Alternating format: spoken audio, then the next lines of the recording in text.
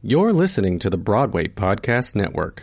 Hello, it is Ryan, and we could all use an extra bright spot in our day, couldn't we? Just to make up for things like sitting in traffic, doing the dishes, counting your steps, you know, all the mundane stuff. That is why I'm such a big fan of Chumba Casino. Chumba Casino has all your favorite social casino-style games that you can play for free anytime, anywhere with daily bonuses. That should brighten your day a little. Actually, a lot. So sign up now at ChumbaCasino.com. That's ChumbaCasino.com. No purchase necessary. VGW Group. Void where prohibited by law. See terms and conditions. 18+. Lucky Land Casino, asking people, what's the weirdest place you've gotten lucky? Lucky? In line at the deli, I guess? Aha, in my dentist's office. More than once, actually. Do I have to say? Yes, you do. In the car before my kids' PTA meeting. Really? Yes. Excuse me, what's the weirdest place you've gotten lucky? I never win and tell. Well, there you have it. You can get lucky anywhere, playing at LuckyLandSlots.com. Play for free right now. Are you feeling lucky? No purchase necessary. Void where prohibited by law. 18+. Terms and conditions apply. See website for details.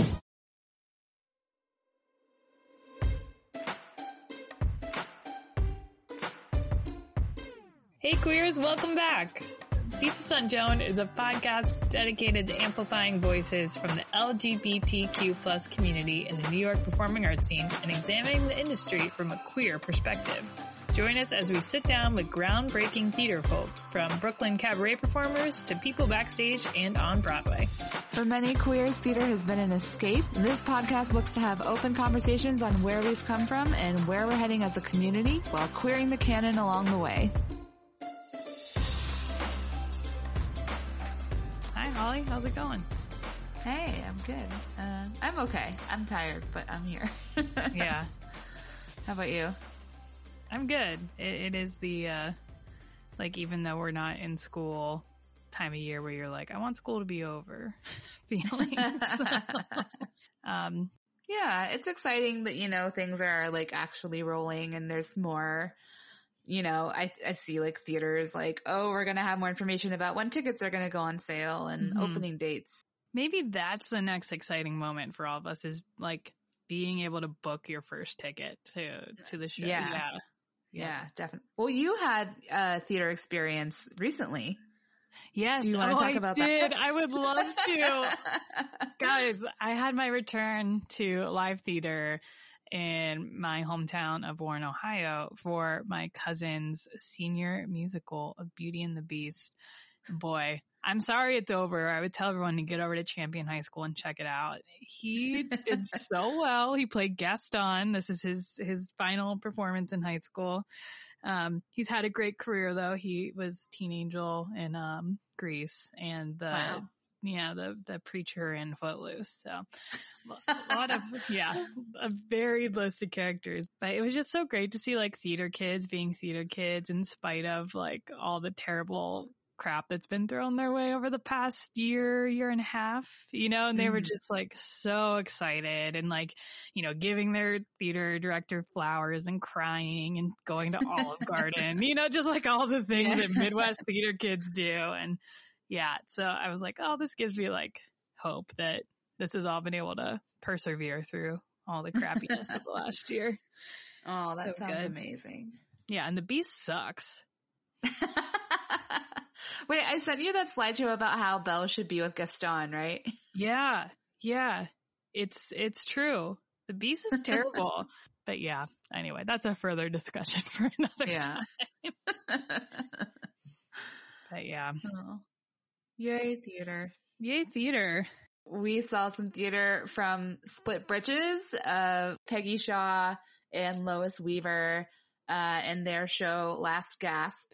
So Last Gasp WFH looks for ways we might catch our breath in these times of global uncertainty, considering our last acts, whether personal, political, or environmental. Written and performed by Peggy Shaw and Lois Weaver of Split Britches and created in collaboration with Now Nagai, Vivian Stoll, and Morgan Thorson. Last Gasp WFH is a series of verbal and physical essays that playfully dances through the dangerous intersections of performance and impermanence, interdependence and care, knowledge and experience, narcissism and echoes. This was like a very, formatically like very different than any other digital theater that I've consumed over the past year, I would say. Mm-hmm. Yeah. I studied Suzuki Theater in college, and it reminds me a lot of like movement work and like how movement accentuates text, and things that aren't really linear, that kind of theater, which I hadn't experienced in a while, but it was fun to revisit.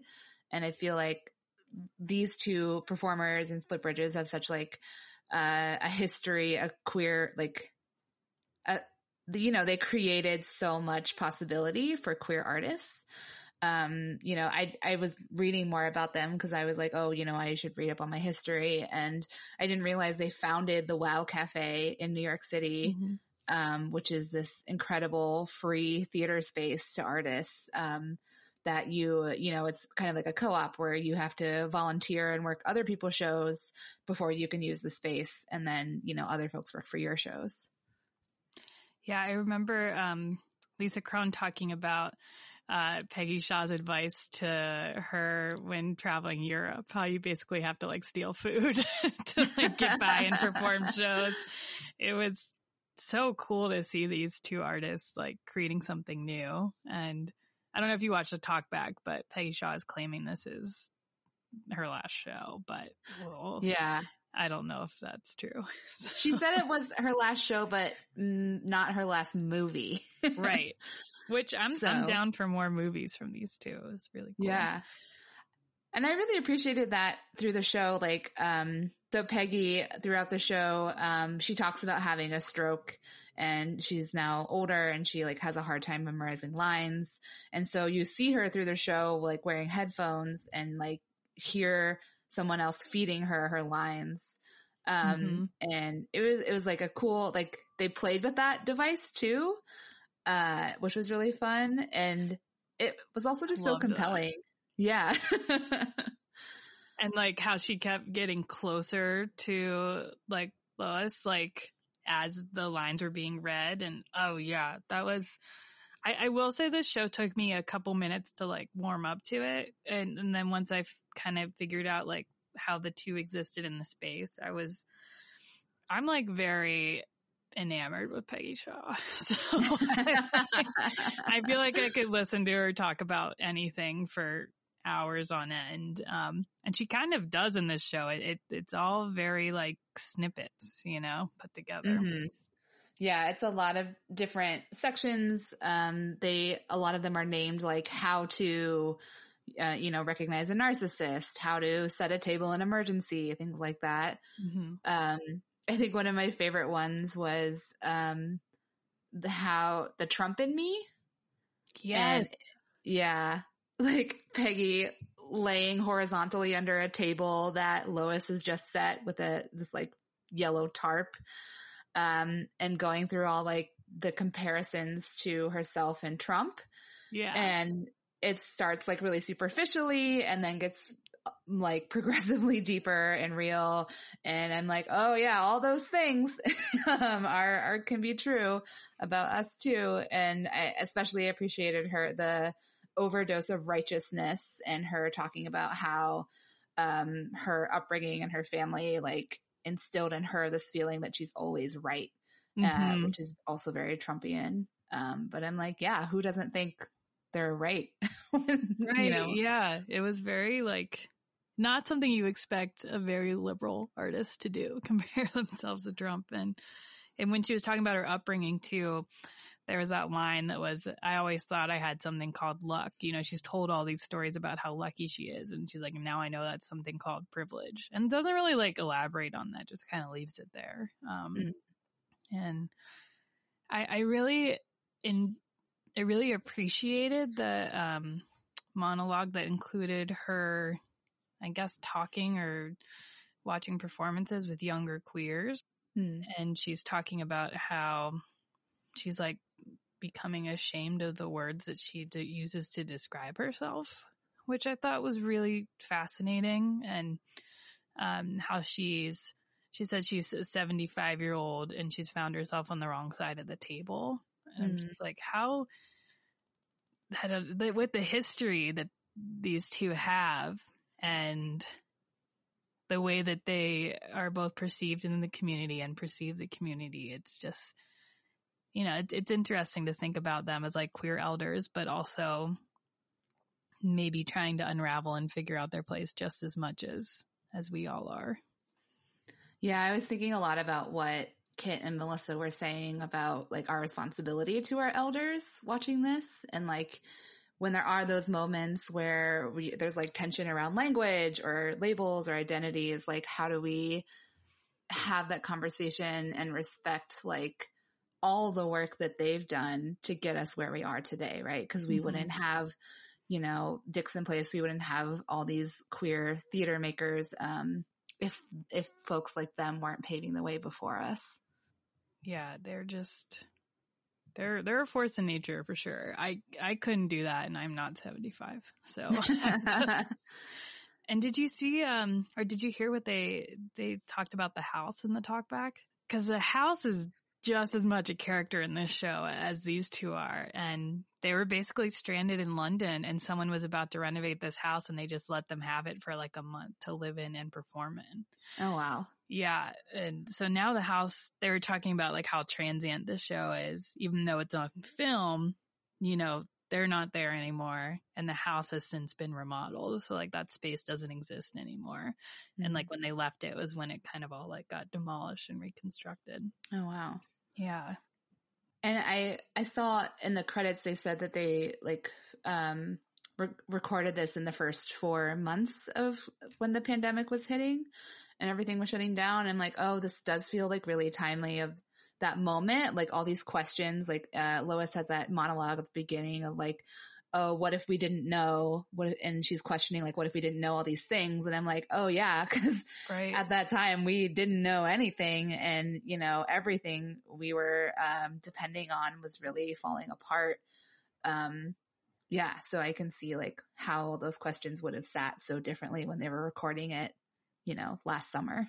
Totally. And like, could you have a better title for the show than Last Gasp? Like these two performers doing seemingly maybe one of their last shows, the pandemic happening, like George Floyd's murder, you know, it's just like everything about this was just kind of folding into. I can't believe they were doing, like, this show seems so perfect for now. I can't believe it was something they were ready to, like, put up and stage in person before. Yeah, because they had written almost all of it before everything shut down. Wow. I also really love the sense of play in the show and how, like, the movement didn't take itself too seriously. And like there were moments when they were kind of mirroring each other, and Peggy couldn't do one of them, and she kept like tapping Lois on the shoulder to like get her to help or do something. And you know, Lois is just like waving her away, and yeah, it's like I feel like that breaks the tension of those moments when it's like, oh, is this like avant-garde theater that's like so serious and just like, this is art.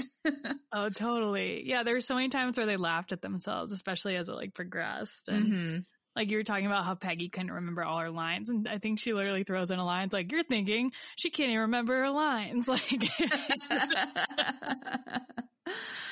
it's really good. Yeah. And they have like a fight moment at the end of the show where you get to see them like do several takes of it, and they keep like messing up the lines.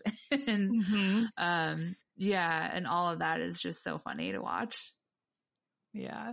It made me think of like a whole different genre that probably exists and I haven't paid attention to it, but like, oh, this is going to sound morbid, but like end of life theater, like what, like final, like what's your final work theater? Cause it felt like that was kind of a conscious attempt with some of this. And like being able to have that last say and plan out that last say. And there's even like a whole part about like having the last word.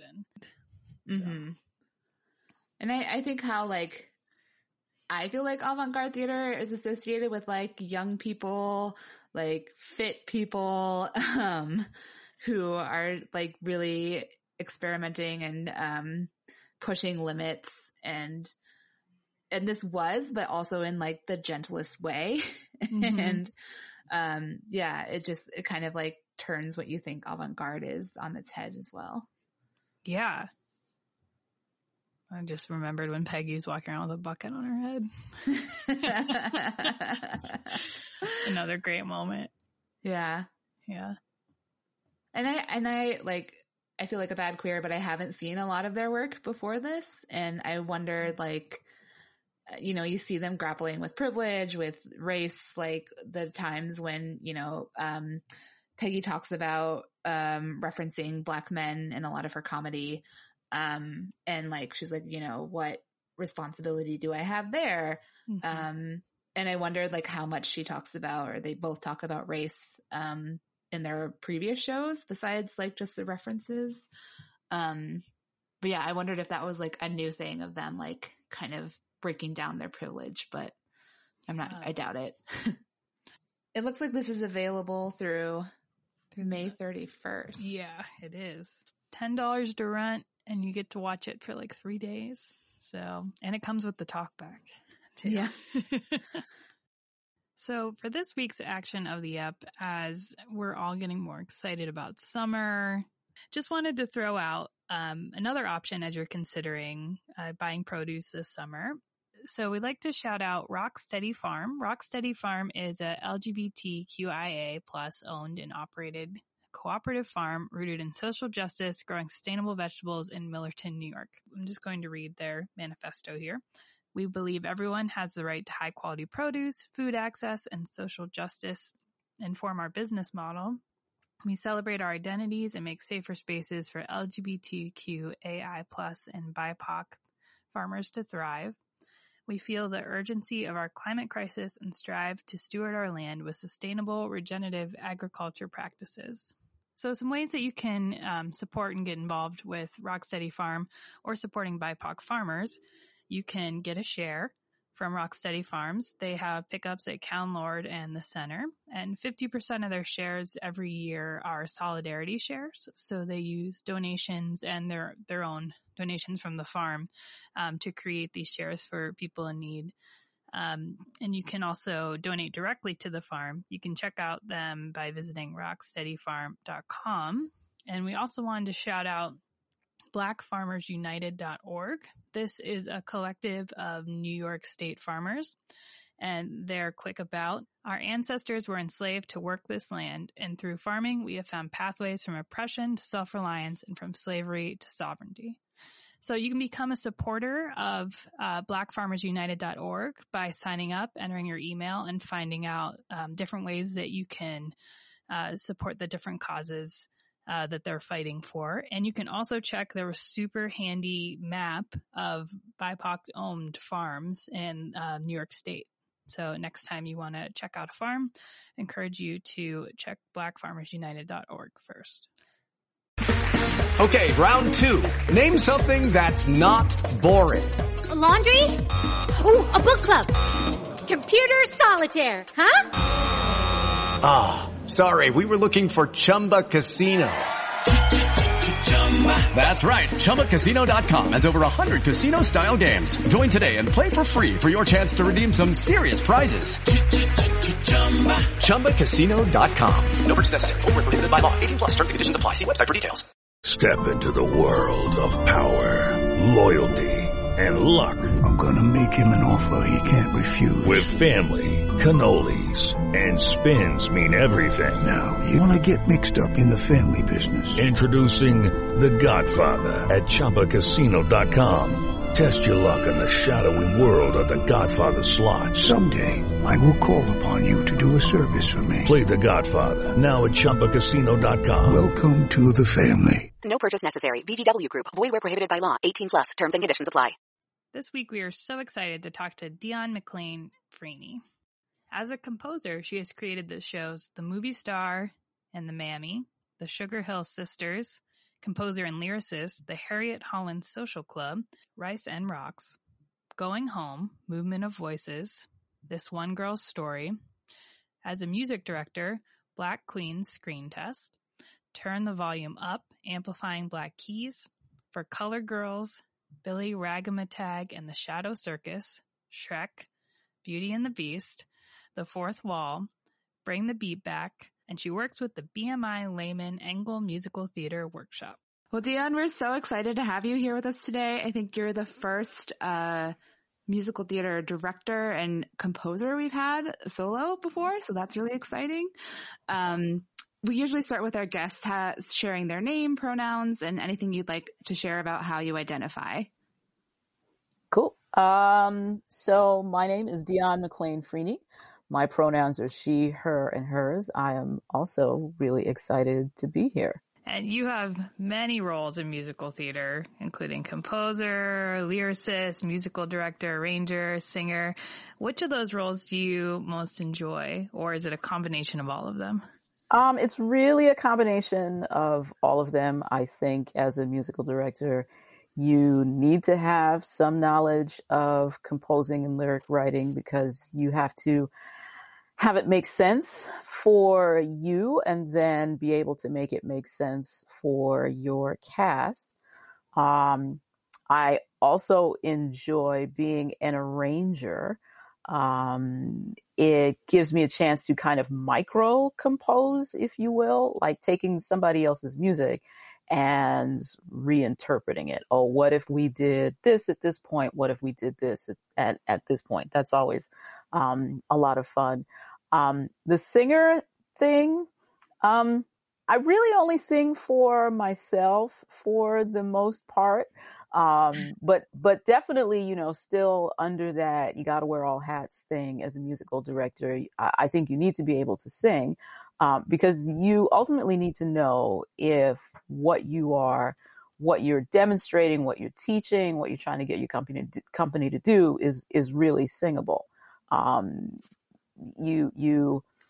I think in new works, it's really important to be able to determine if what the composer intended is really what should be happening. And so sometimes you need to sing it, and you need to be able to sing it out. And as a creative, obviously I love being a composer lyricist. As a storyteller, I love being a composer lyricist. You know, after all, what are we doing if we're not telling stories? And, so I don't know. I can't quite rank them. But definitely, you know, and I think some of that too comes from not being able to rank thing. I think some of that too comes from, having a Caribbean parent, and Caribbean parents are really good at teaching their kids to be multitaskers. And so we're really used to, have your hands in a lot of things. And when you have your hands in a lot of things, it means that you have an opportunity to really, excel in multiple things. And that's not to say that everybody's parents don't do that, but there's something in particular, about Caribbean parents doing that to their kids. So yeah, I appreciate being able to do all the things. And I'm going to ask a question that is like, I love musical theater, but I'm totally ignorant to the process of it being created.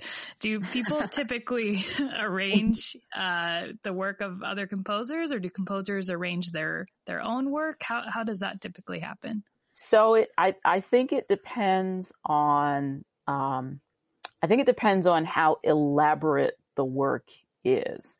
So for things that are on Broadway, I am definitely unaware of composers who also arrange their own works. Generally, an arranger / orchestrator comes in to arrange the songs. And so orchestrators will add horn parts, they'll add drum parts, they'll add strings and things like that a composer might not think about as they are creating their work. And so as you kind of step down in complexity, you generally have less of an external hand, or an external person's hand rather, in your work. I often think about what something would sound like on a bigger orchestrated level. Like when I start composing, I start with a melody. Maybe it's a melody that I plunk out on piano. Maybe it's a melody that I'm singing. And then I start thinking about what the feel of the song is. Is this a ballad? Is this an up-tempo song? Is this a song that's going to eventually have some dance added to it? Is it a period piece? Is it supposed to sound like 70s funk? Is it supposed to sound like 50s doo-wop? And then I start thinking about what it's going to ultimately sound like from there. Now I have not quite arrived at the place where someone else will be orchestrating or arranging my work. I hope to get to that place. Yeah, I mean, that would be awesome. So I guess to go back to your original question, or to sort of restate your original question, make sure that I'm answering it. Does a composer typically have somebody else arrange their work? It depends. Does a musical director typically arrange somebody else's work? It also depends. I had the chance, as part of my work as a music director at Middle Collegiate Church, to do Jesus Christ Superstar excerpts one year. Wow. And, we did do some new arrangements on some of the songs just to give them, a different sound, a different feel. We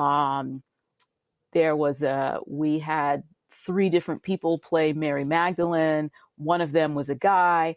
And so what would it sound like to have a man's voice singing I Don't Know How to Love Him? And so obviously we rearranged that. So I think it differs, and that's really, not to get too rambly, and I feel like I might be on that way, but go for it. Ari Lawton Simon, who is a musical theater writer, you should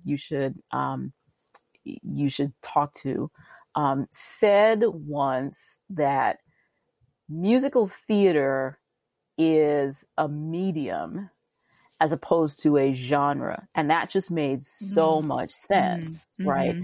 If you think about a medium and what makes up that medium, if you think about painting, right? When you create a painting, you have your paints on a palette, you have your brushes, and then you have your surface that you're going to apply your paint to, whether it is actual canvas or just a canvas. If you're a muralist, that canvas would be a wall. If you're a graffiti artist, you're probably not using paints and brushes, but you're probably using spray paint. And so you have these materials that go into making a piece on this medium, and composing, arranging is kind of the same way. What are the materials that you want to use to create the ultimate work that you're trying to create? And then you have all these things at your disposal to help you create that eventual work. So I think it's a mix of things. That's amazing. I've never thought about musical theater that way, but it makes so much sense now that you've said it. Thank you. Ari Lawton Simon. Awesome. And thinking of like people you worked with, collaborators, you worked with so many artists such as Colette Robert and Bill Wright, to help write your musicals. And can you tell us more about the collaborative writing process for you and what makes a good collaboration? Yeah. I think a collaboration is a relationship first and foremost. And so I think you have to think about what it is to be in a relationship and what are the things that make a relationship work. I think everybody would say communication is number one. You have to be able to talk to each other. And so you have to agree on how you're going to talk to each other. You also have to agree on what is going to be the best thing for the piece. And you also, I think, have to agree that sometimes you may have one idea and your collaborator may have one idea. And how do you come back to what is going to be the best thing for the piece. You need to have clarity. Collaborators need to know what story it is that they're telling so that everybody is telling the same story. And that's where it goes back to communication. You got to be absolutely as open as you possibly can be with your collaborator. Talk. If you're looking at resource material, everybody should read the same resource material, so that you can come in informed and be able to talk about, again, what the story is that you are trying to tell. I think you also have to agree on how you want to tell the story. Again, is this something that you want to use 70s funk to tell the story of? Is this something you want to use hip hop to be able to tell the story of? Is this 80s pop? Is that the right thing? And if and I'm using music speak, but what if your collaborator is not someone who speaks music? Then you have to be able to make sure that you can clarify, right? Going back to clarity, you have to make sure that you can clarify what it is that that you're saying, so that your non-music person, whoever it is on your team, understands what you're saying. And I think the same kind of thing has to follow back to from your book writer or librettist to your composer. What are the words that you're using? Are these words singable? If these words are not singable, can we come up with something that's going to make them more singable? And similarly, composers, think about what the notes are that you're writing to go with the words. Can you, do you have enough in your musical vocabulary to be able to make the words work? If there's a phrase that like you just is so important to the piece that it has to remain, that you don't want to break it up, that you, that you don't want to find an alternative way to say. So there's communication, there's clarity, there's agreement on the story that you're telling. There's also flexibility. Like all of that stuff is flexibility. If you're working with somebody, obviously you're in this particular relationship for a reason. And you should be able to respect what each person is bringing into the collaboration. And you should also be willing to be flexible enough that maybe something that you have put in, you're not going to see later on, and be okay with that. And that can be hard sometimes, right? Because artists are sensitive about their stuff. I think Erykah Badu said, we're adults. I think I can cuss. Erykah Badu said, I'm an artist and I'm sensitive about my shit. Right. And so, and then I know other people, I know writers who are like, well, the words that I put on the page are the words I want you to say. I put them on the page for a reason. Got it. Right. But also to not be so precious about it too, that it's like, we need to lose some of this stuff. We need to take out this number of measures of music. We need to add in these measures of music. We need like this dialogue to go. We need to add this kind of dialogue. Like have the flexibility to roll with it, because ultimately, what is going to be for the good of the piece? That's the question that you have to be able to answer. That question is almost as important as, what is the story that you are telling? If those two things are not in place, then there's a challenge with your collaboration. And I got to give a shout out to the BMI Lehman Engel Musical Theater workshop that that I'm a part of in the advanced workshop, and I also sit on the steering committee. One of the great things about that workshop is that from the first year, you learn how to collaborate. Like, it is very rare that there will be someone in the workshop who is not ever paired with anybody. From the very first assignment, composers and lyricists are paired. Like, you enter the workshop either as a composer or as a lyricist. And that's not to say that a composer can't be a lyricist or that a lyricist can't be a composer, but your focus is generally along those two lines, as a composer, as a lyricist. And so during the course of your time in the workshop, you as a composer will be paired with a lyricist. You're given an assignment to write. And so it becomes very obvious as a participant in the workshop, when you're listening to the works being performed and you're evaluating them, it becomes very, very evident if it's a collaboration that has worked or a collaboration that has not quite worked. And you learn how to collaborate, and you become really better at it, and you learn how to be flexible. And you learn how to communicate. And so in the first year, so it's a 2-year cycle, right? And so in the first year, you're paired with different people on different assignments, which is great because you learn how to work with different people. And then in the second year, you're paired with one person, and you create what will be a 15-minute musical at the end of that program year.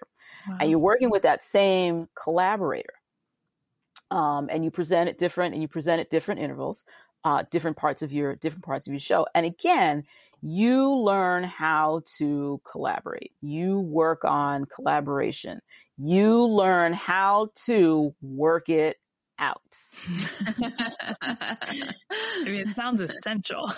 Yes, you learn how to work it out, because save for disaster, that is the person that you are with for the 9 or 10 months, right? That you are working on your piece. And that's a huge thing. Like, think about Rodgers and Hammerstein and all the work that they've created. What kind of collaborative relationship? And actually, there is a Richard Rodgers book that I have not had a chance to fully read, but I'm absolutely fascinated by, and I'm sure musical theater heads have probably already read it, right? But what kind of collaborative relationship do you have to be so successful and to create pieces that just move along in time, no matter how you feel about the canon and revivals and who the creators are? Like, the facts are that these are two white men who have created a whole lot of musical theater and you know, are held up as the standard. And however you feel about that, right? Still go back to the basics of, this is a collaboration that worked for all the years that it worked. There has to be a why. And so that's a very long answer to the question about collaboration and what makes collaboration work. So communication, clarity, flexibility. What is the story that you're trying to tell? And what is necessary for the good of this piece?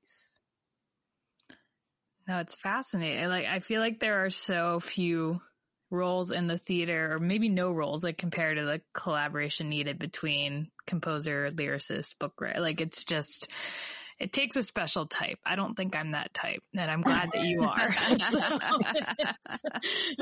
It sounds very difficult, but challenging.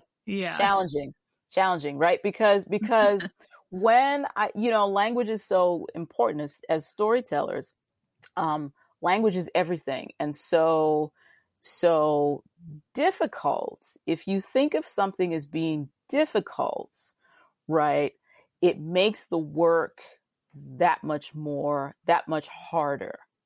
But if you think of something as a challenge, right, how you approach the work will be completely different. It's one thing, if you are training for a marathon, it's because you like running. You have to have some kind of appreciation for running. And so you want to go out in whatever the weather is and run however many miles you need to run in order to be able to teach your body how to complete 26.2 miles. And so if you don't have a way to think of that work as pleasant, there will be more unpleasant moments than pleasant moments, or the ratio of pleasant to unpleasant is going to be off, and it's going to make training for that marathon that much harder. So challenging, yes. Difficult moments, yeah, but I don't know that I would. I don't, and that's just me. I don't know that I would start out with thinking of something as difficult, because then that sort of turns up the pain factor, and nobody wants that. I'm going to take that wisdom and try to apply it to my life as well. Things are challenging, not difficult. That is great advice. Well, talking a little bit more about the genre of music that you use in your writing. Your musical theater writing has been described as drawing from R&B, jazz, gospel, hip hop. Mm-hmm. What genres of music influence you the most when you're composing a piece? Influence me the most. Again, I have to go back to what's the story. And sometimes the story will tell me what the genre of music is that I'm going to employ at this moment. But I will say this,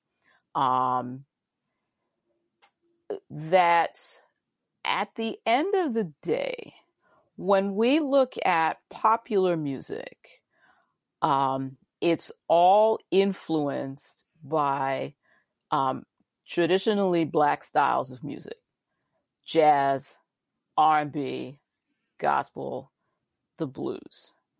Pop music came out of a blues structure of music. Spirituals influenced gospel music. The big choral sounds that you will hear sometimes in musical theater come right from gospel. Like immediately I can think of the Muses in Hercules. Mm-hmm. Right? That was a little gospel ensemble. I can think of my absolute all-time favorite piece of musical theater, and that is The Gospel at Colonus, which I don't think got nearly enough theater time. But the whole piece is set in a Black church service, and the Greek chorus is a gospel choir. So you can see how Hairspray is 60s pop, 60s R&B, right? So it all, I think when I think about my writing, again, I go back to what's the story that I'm trying to tell, but ultimately, as a practitioner of Black music and having as my musical roots Black sacred music, like that's the first place that I'm going to come from when it comes to writing a song. I am unapologetic about it. I am unabashedly a fan of it. I also come from a deeply choral place too. And, that the voice is the body is the first instrument. And so I'm always going to think about the voice as storyteller. And so I'm going to write for singers, depending on, again, the story or the moment in the story. Am I writing for one voice? Am I writing for two voices? Am I writing for multiple voices? Am I writing for a big multi-voice sound, a small multi-voice sound? And that, again, always comes back to where I came from, and my musical roots in Black sacred music, and how the voice, it all starts with the voice. It always starts with the voice. Yeah, thank you for that.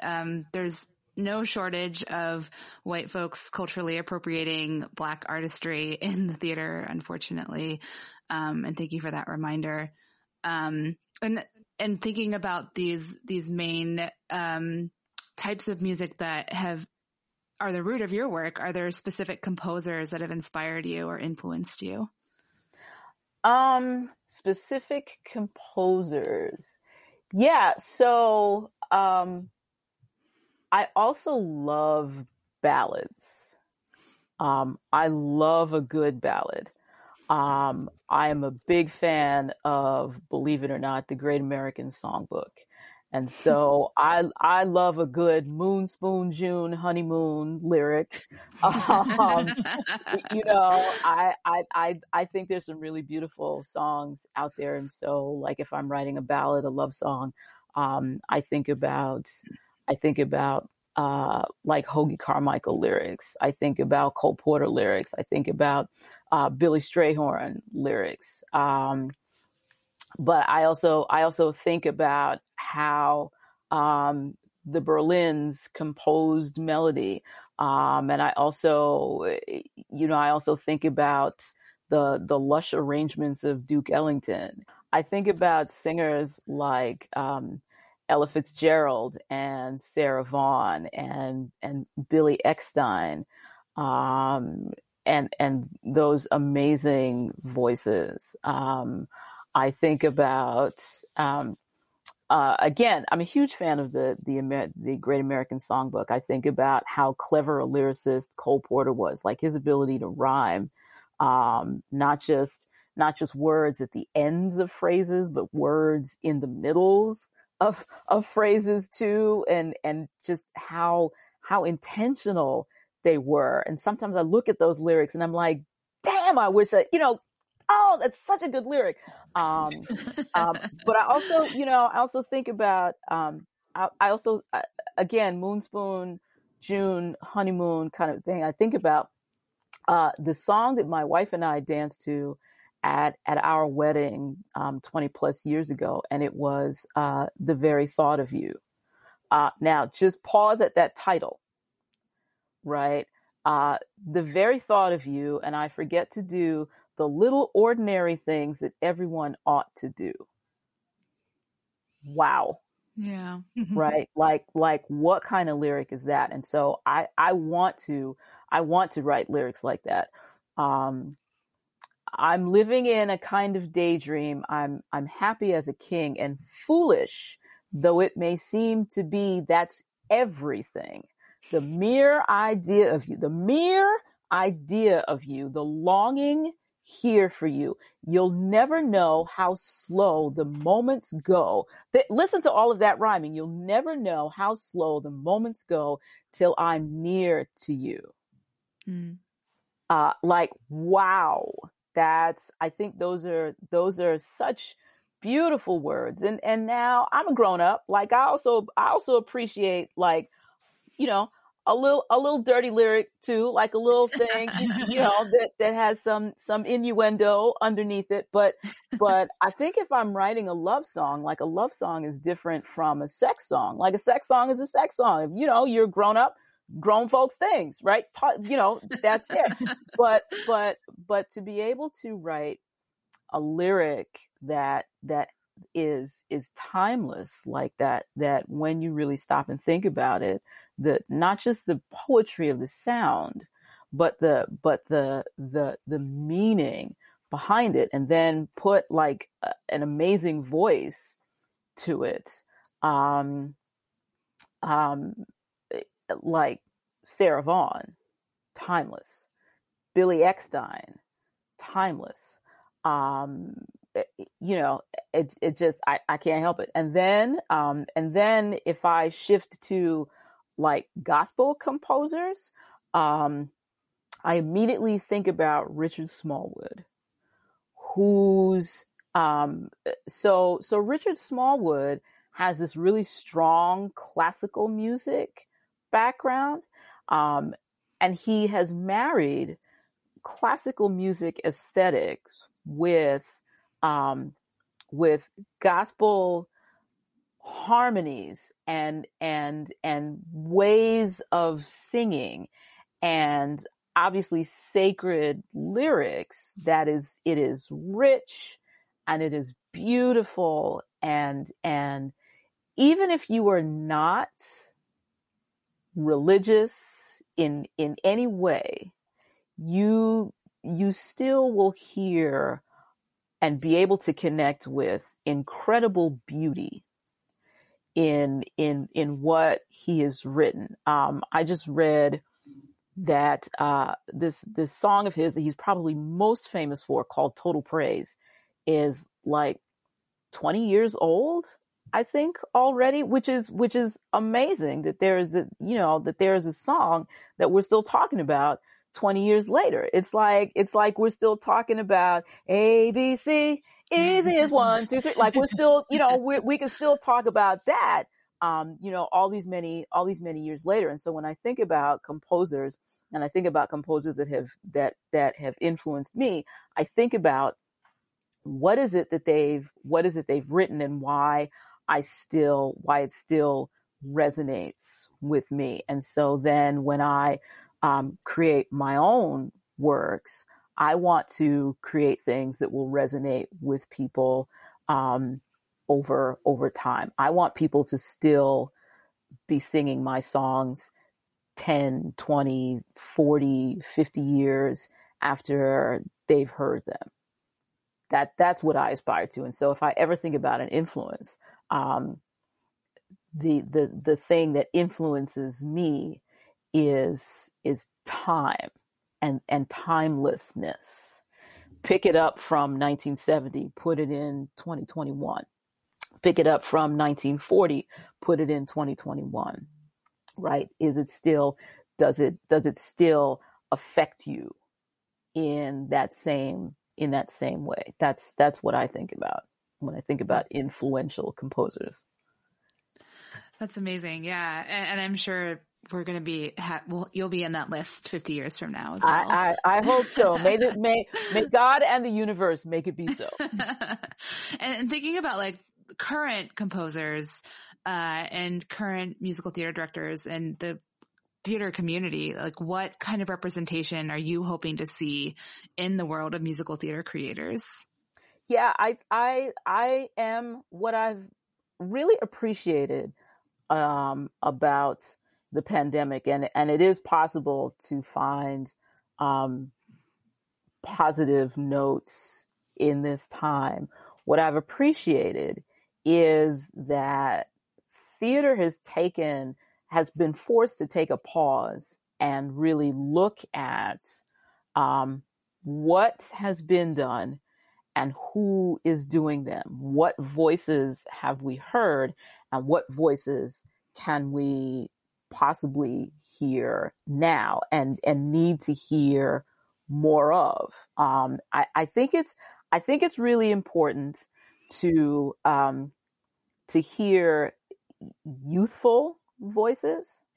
I think it's important to start taking risks on not the usual suspects when it comes to theater. It's interesting. A few years ago, I went to a preview of what was coming up in this theater season. It was created by Black creators, by Black writers.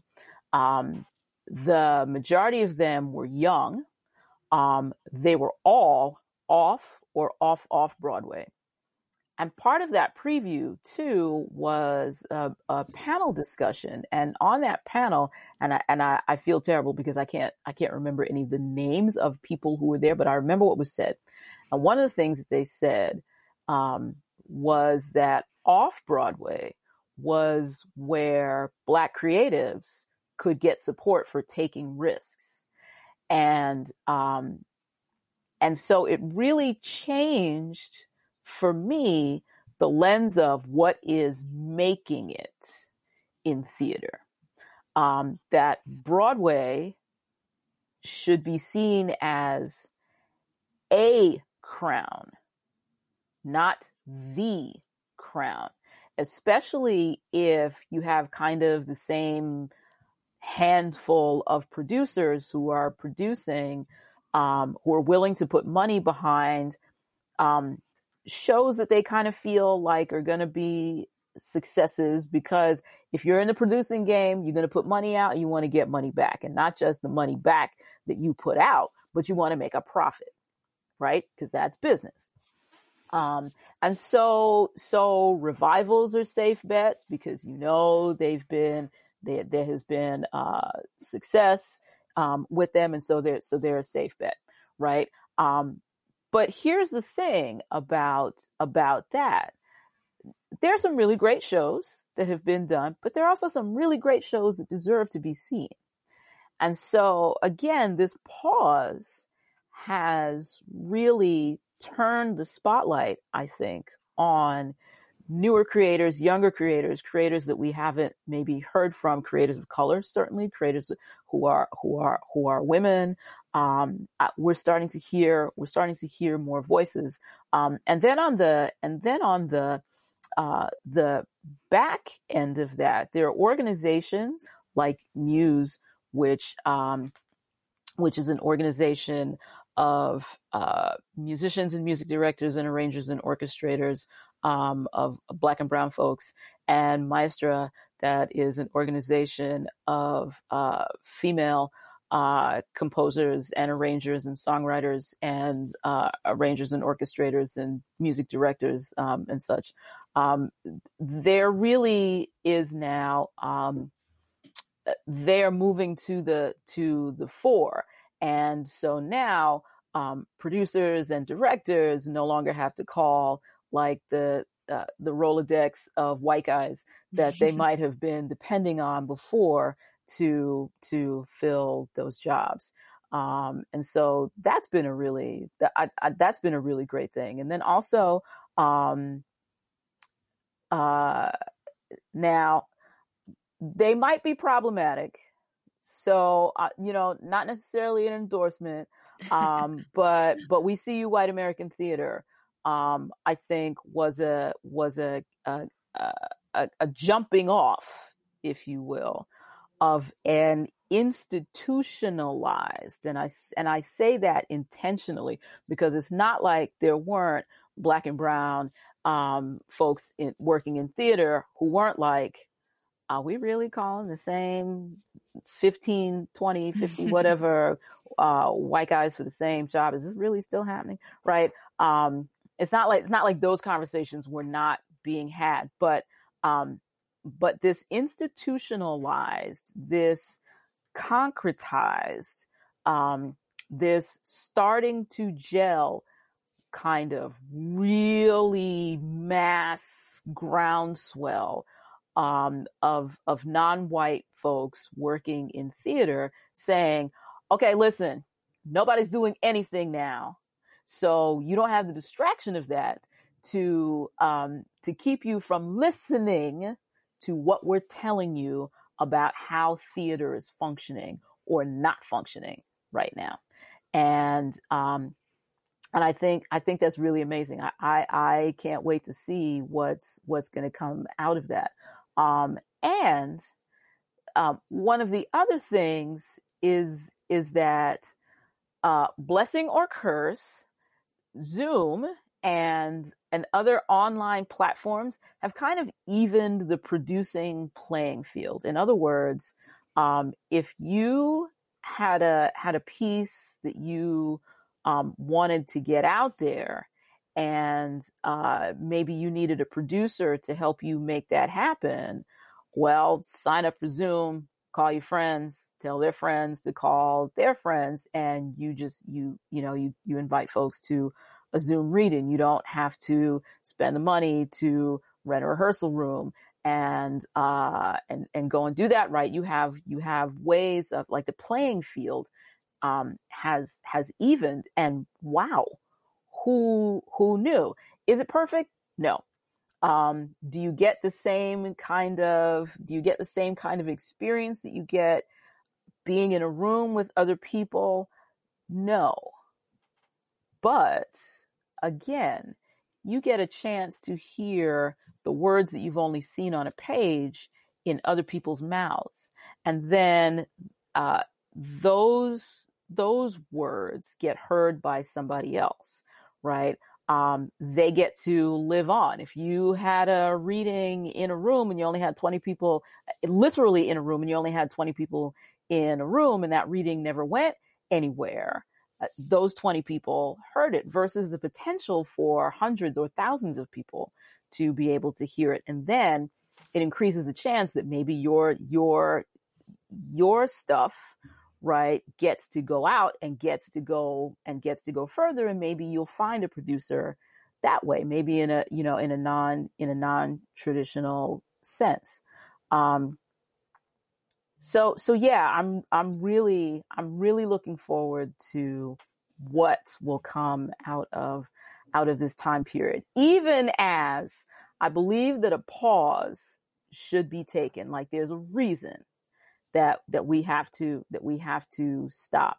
God bless the folks who were in Broadway shows, doing 8 shows a week. They're dancing full out. They are putting their bodies on the line, sometimes to the point of injury and breakage, all for the sake of telling the story.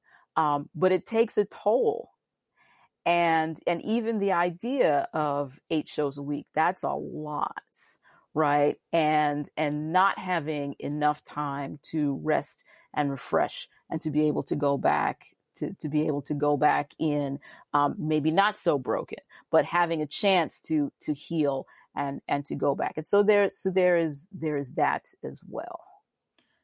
Yeah, I think it's like you said, with the jumping off point of We See White American Theater, it's been great to see the other conversations, like the one that's happening with Equity Now, about just like how do you survive this? So I just hope that people continue to listen, and that things will change. Right. And survival, again, language, right? There's surviving and there's thriving, right? So survival has bare minimums, right?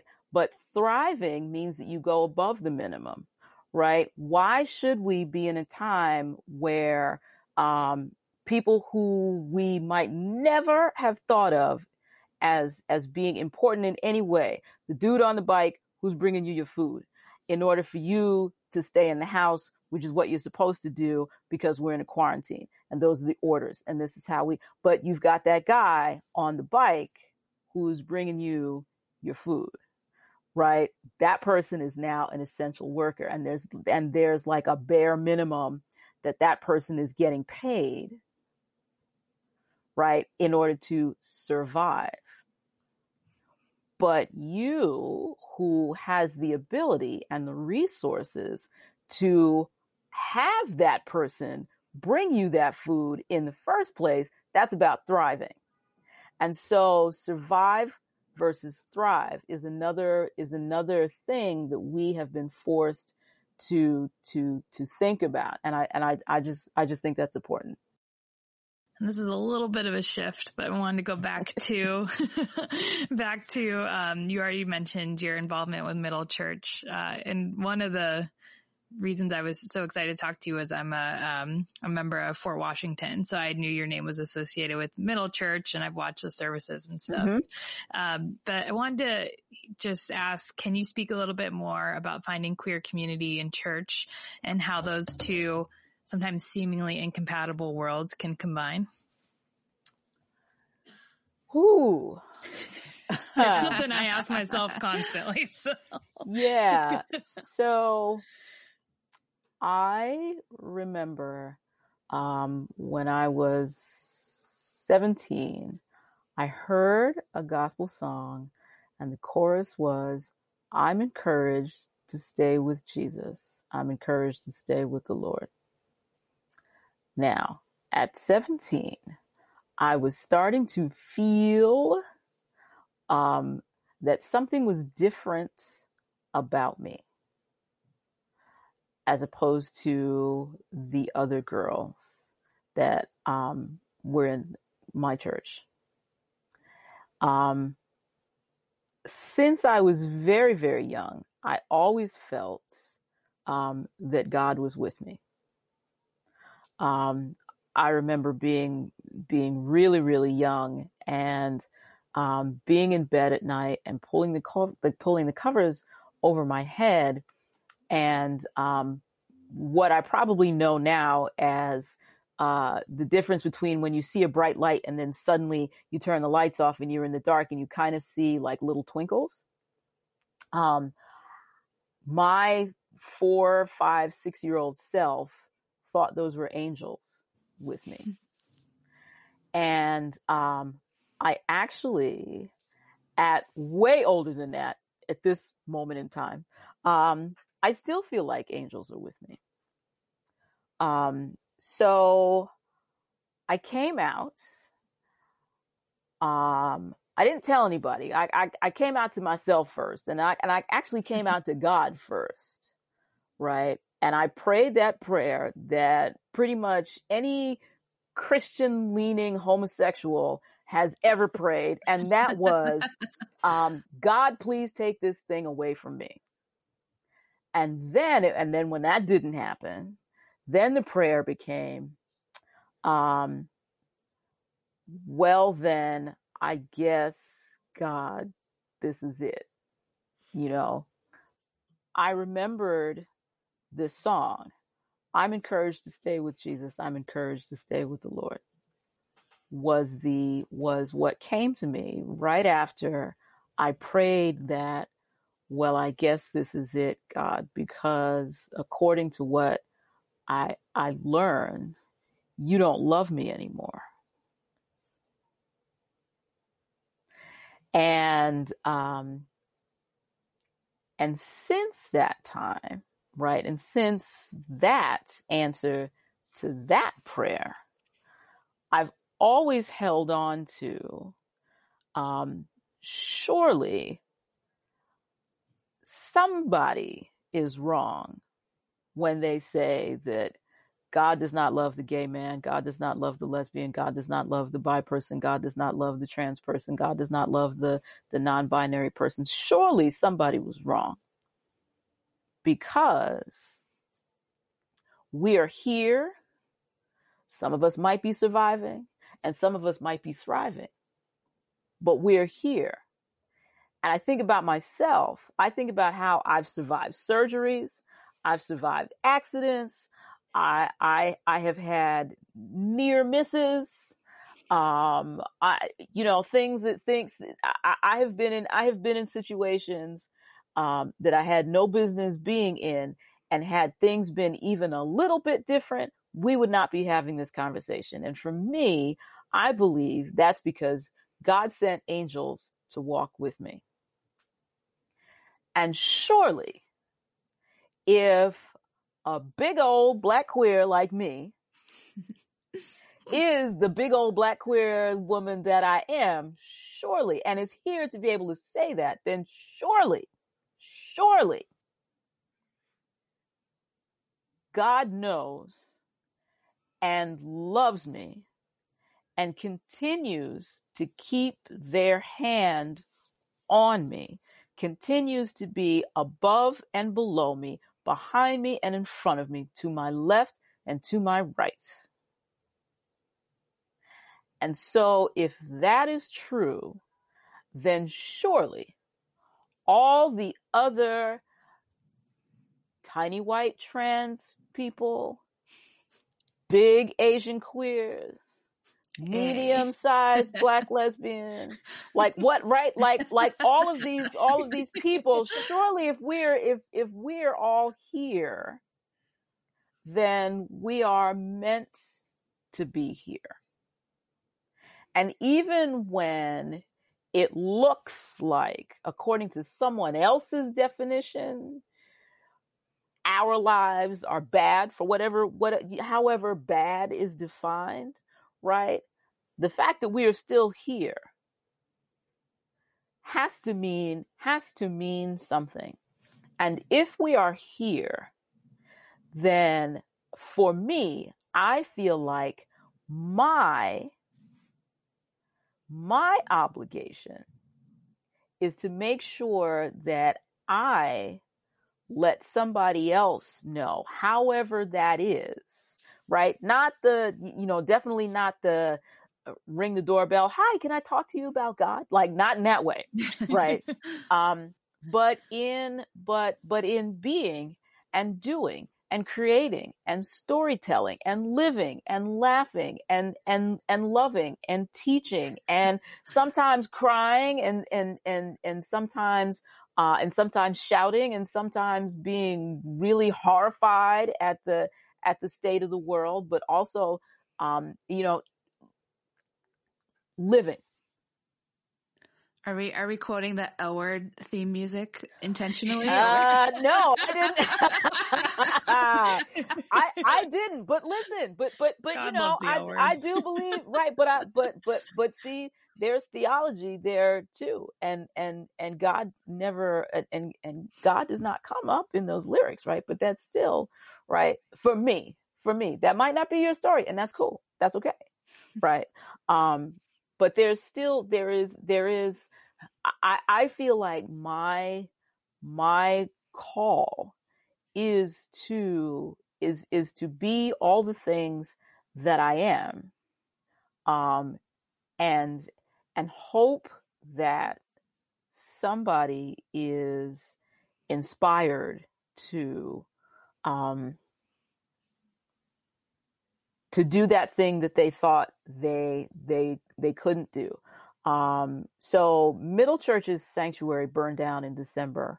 But I remember so many moments thinking that when I was sitting at the piano and the camera was pointed at us in the front of the sanctuary, for our live stream of worship services.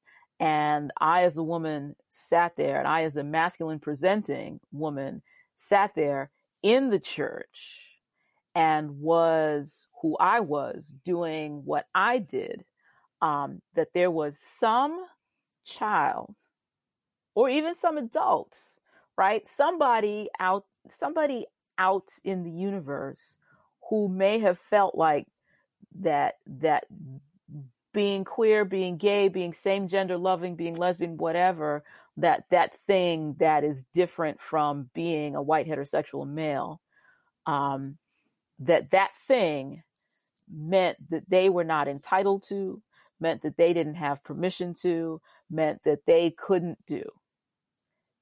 Fill in the blank. And that if I don't do anything else in my life, let me be an example of what can be. Wow. That's awesome. Thank you for sharing that. I know that was a deeply personal question, and really appreciate the share.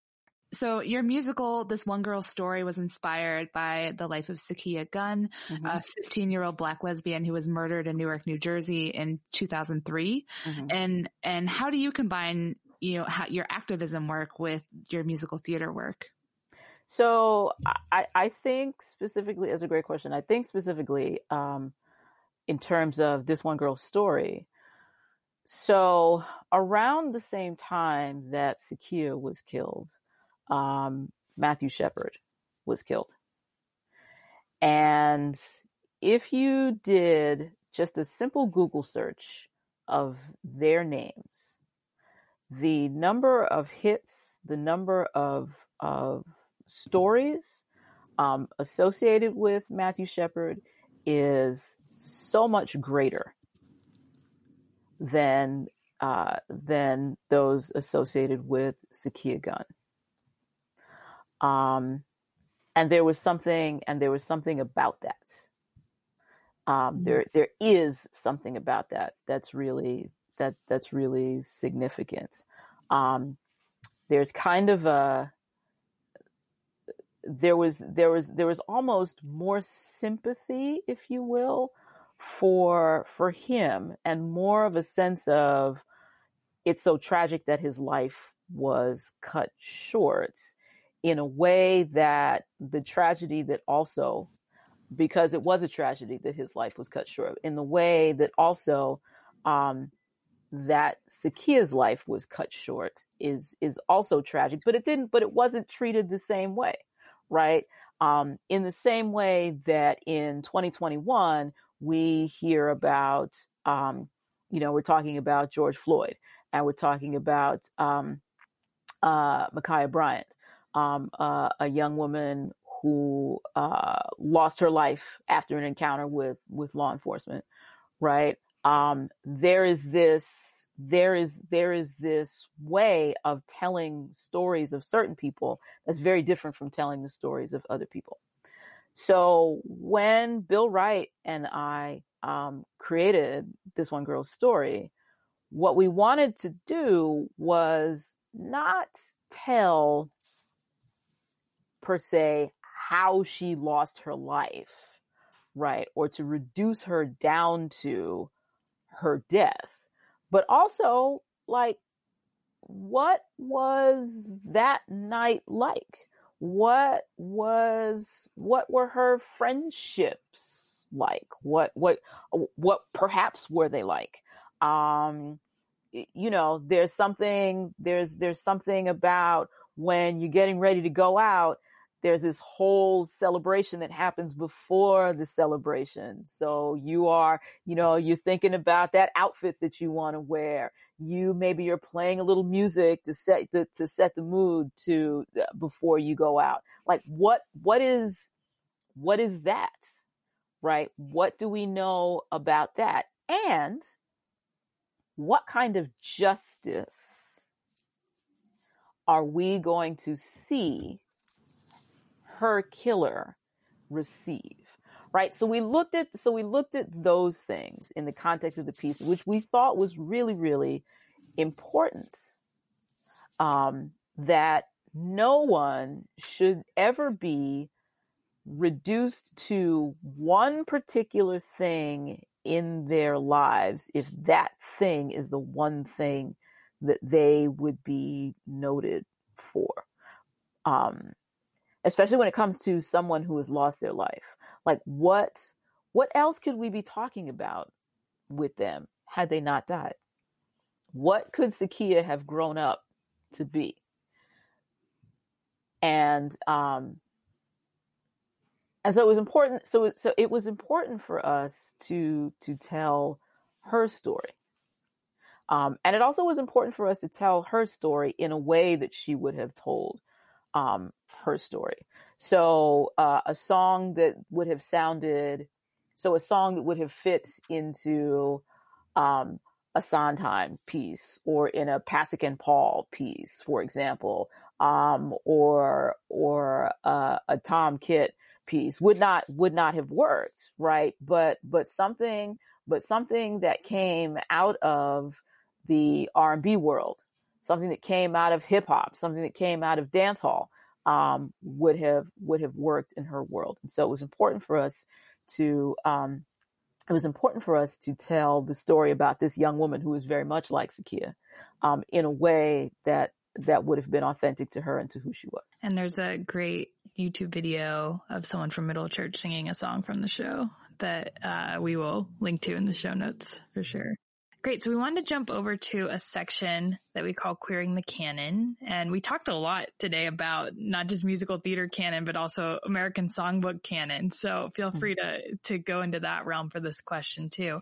But is there a musical or a song that you would like to take and queer? So I often find that when mainstream whatever talks about queer or same gender loving people, they always jump to the bedroom. And so our lives are so much more than that. And so if I go back to like the whole thing that I talked about with the song, The Very Thought of You, and how that's a love song and how beautiful a song that is to talk about how deep your affection for somebody goes. I think about something like West Side Story. And then I wonder if they were two men or two women, who loved each other, and the thing that pulled them apart, right, which is the Romeo and Juliet story, and the thing that pulled them apart was about their families, and just that their families came from different backgrounds, not that it was about them both being two men or two women, right? The ordinariness of they just want to be able to love each other. It's kind of I feel like there would probably be some hints of this movie, The Incredible Adventure of Two Girls in Love. I'm probably messing up that title, but that was a little movie. That was a little lesbian love story from back in the early 90s. I think about stories like that. So I would love to see West Side Story that way. I would. Gosh, what other musicals would I love to see? I just want to see the ordinariness, not boring when I say ordinary, but the ordinary everyday, like the bills have to be paid. Did you remember to buy cat food? Can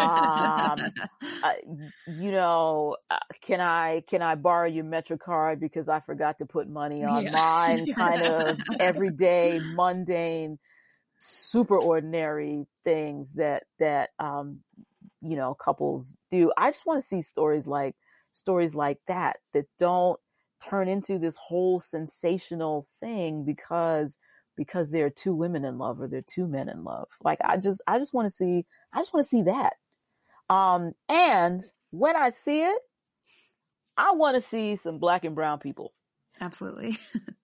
and I want to see if we're seeing two men, I want it to be okay that either they're both masculine or both on the feminine side of the spectrum, or that one is on the masculine side of the spectrum and one is on the feminine side of the spectrum, and the same thing for two women. Like they don't all have to be super pretty and they don't both have to be super pretty and super made up and both in high heels. Definitely. Right? And let it be okay. And let it be okay that we see that. Right.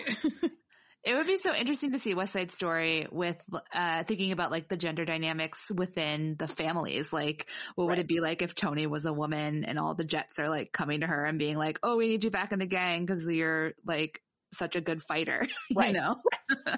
Right. So fascinating. Does anybody remember Anybody's? Oh yeah. Yes. Oh we yeah. talk about Anybody's all the time. Okay, I see it's you, Anybody's. Right. I see you, Anybody's. You were there. Now let's see what's really up. Let's see what's really good, Anybody's. What's really good? What's really good? And then why would they let like a woman Tony in the gang, but not Anybody's? Yes. Exactly. Like Anybody was now Anybody's could have been like, you all go ahead and have that fight and I'll just catch up and see you all later. Like that wasn't her thing. Her thing was like, yeah, I want to go in and shut up and kill the PRs. It was like she was there with that. So, People forget that character. That character gets forgotten often. Yeah. Absolutely. Absolutely. Like, let's give anybody some shine. Maybe that's the thing to write. Maybe the story to write, is it, puts anybody's a little further in the, it makes anybody's we need that thing. Okay. I think I might have to, that might be my summer, that's going to be my summer project. Yeah, I'm going to say nobody else is going to do it. Yeah, we won't tell anyone. Oh, it's amazing. And then thinking outside of theater, for your queer culture rec, you've already mentioned a lot of this, but what would be your queer culture indulgence outside of theater? My queer culture indulgence outside of theater.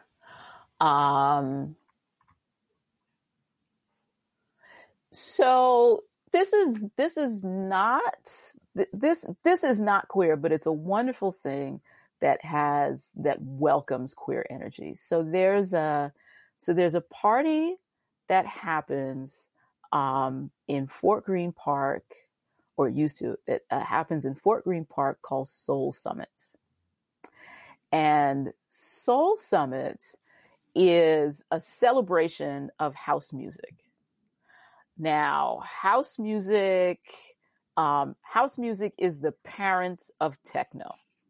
And I say that because techno is not house music, nor is house music techno. It has a lot of electronic elements to it, but the BPMs, the beats per minute, the speed, right, is totally different.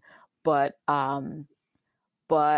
Soul Summit, which is this beautiful, glorious party that happens on Sunday afternoon, starts Sunday afternoon and goes into the evening in the park. It's outside. There are hundreds of people. There are these giant speakers. Sometimes there are people who bring African percussion, and they play, and everybody is dancing with everybody. The vibe is beautiful and loving. Everybody is there for the love of the music and the culture around it. And you come to dance. If you bring your kids are going to be safe. If you are a queer couple, you can dance with each other and you're not harassed. It is just this expression of joy and joyful abandon and unity and life and celebration. And I have never experienced anything like Soul Summit. And it's free. Awesome. And it's free. That's the other thing. Like there is such a commodification of so many things. Like this particular thing, we don't have enough time for me to talk about the cannabis industry, right? Like there's that whole thing. But Soul Summit is just incredible. And when you're there, you don't have to be great at anything. You don't have to be a great dancer. You don't have to, like, if all you can do is rock from side to side, if you're sitting in your wheelchair and all you can do is move your head from side to side, or maybe turn your chair from side to side, you are part of that community. And everybody is community in this time, at this thing, in this place, outside under the canopy of the sky. It's amazing. Especially like during quarantine times, that just sounds so magical and important. Yeah. Like non-existent. Yeah. Yes, absolutely. A non-existent fantasy right world. now. Yes. But yes, to live outdoor music togetherness. That sounds amazing. Oh yeah. Oh So yeah. good. Oh yeah. Oh yeah. And we also have a section called Queer Gives, where we like to spotlight a charity or an organization in the queer community to give our listeners information on how they can support and give back. If you have one right now, you can hit us with it. Wow. I actually,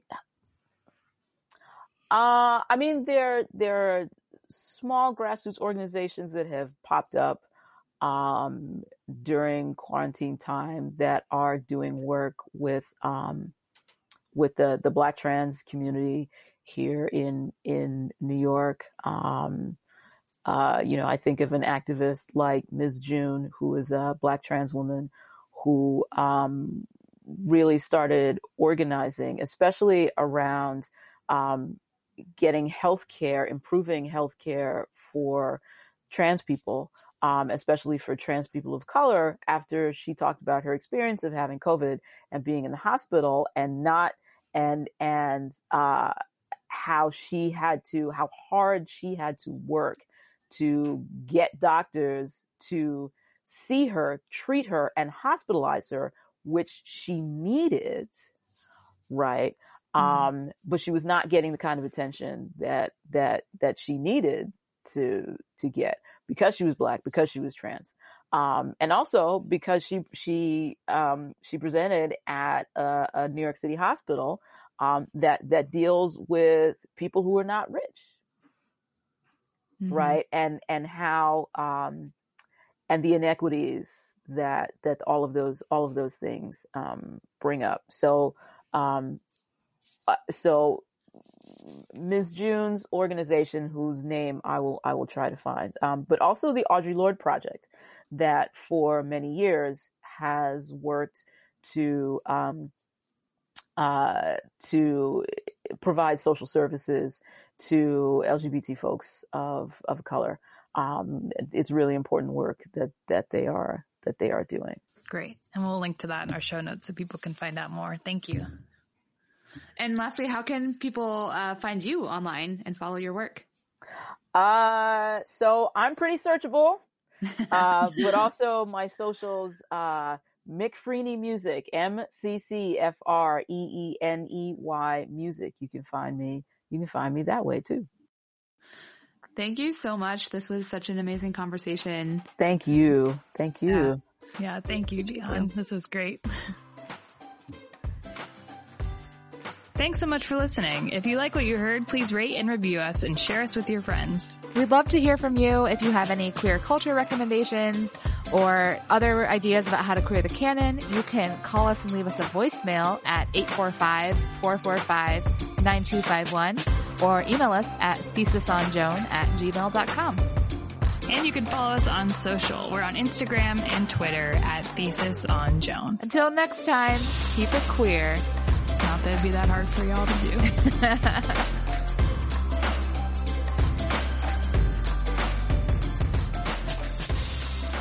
And then I remember I don't remember which show it was, but I saw the fattest raccoon I've ever seen, and that was definitely worth it.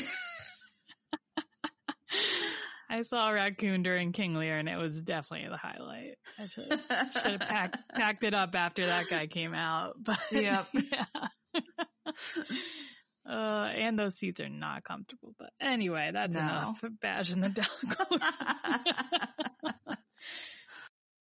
Hey, it's Leslie Odom Jr. here on the Broadway Podcast Network to tell you about the Rise Theater Directory, a program of Maestro Music. Rise is a national online resource designed to connect and empower backstage and administrative and creative theater professionals from underrepresented backgrounds. If you work or aspire to work in the theater community, this can help you find your next project. And if you hire theater professionals, search the Rise Theater Directory to find your next team. Create your profile now and get more information by visiting risetheater.org. That's theater with an RERISETHEATRE.org, because only together we rise. With the Lucky Land Slots, you can get lucky just about anywhere. This is your captain speaking. We've got clear runway and the weather's fine, but we're just going to circle up here a while and get lucky. No, nothing like that. It's just these cash prizes add up quick. So I suggest you sit back, keep your tray table upright, and start getting lucky. Play for free at LuckyLandSlots.com. Are you feeling lucky? No purchase necessary. Void where prohibited by law. 18+ terms and conditions apply. See website for details.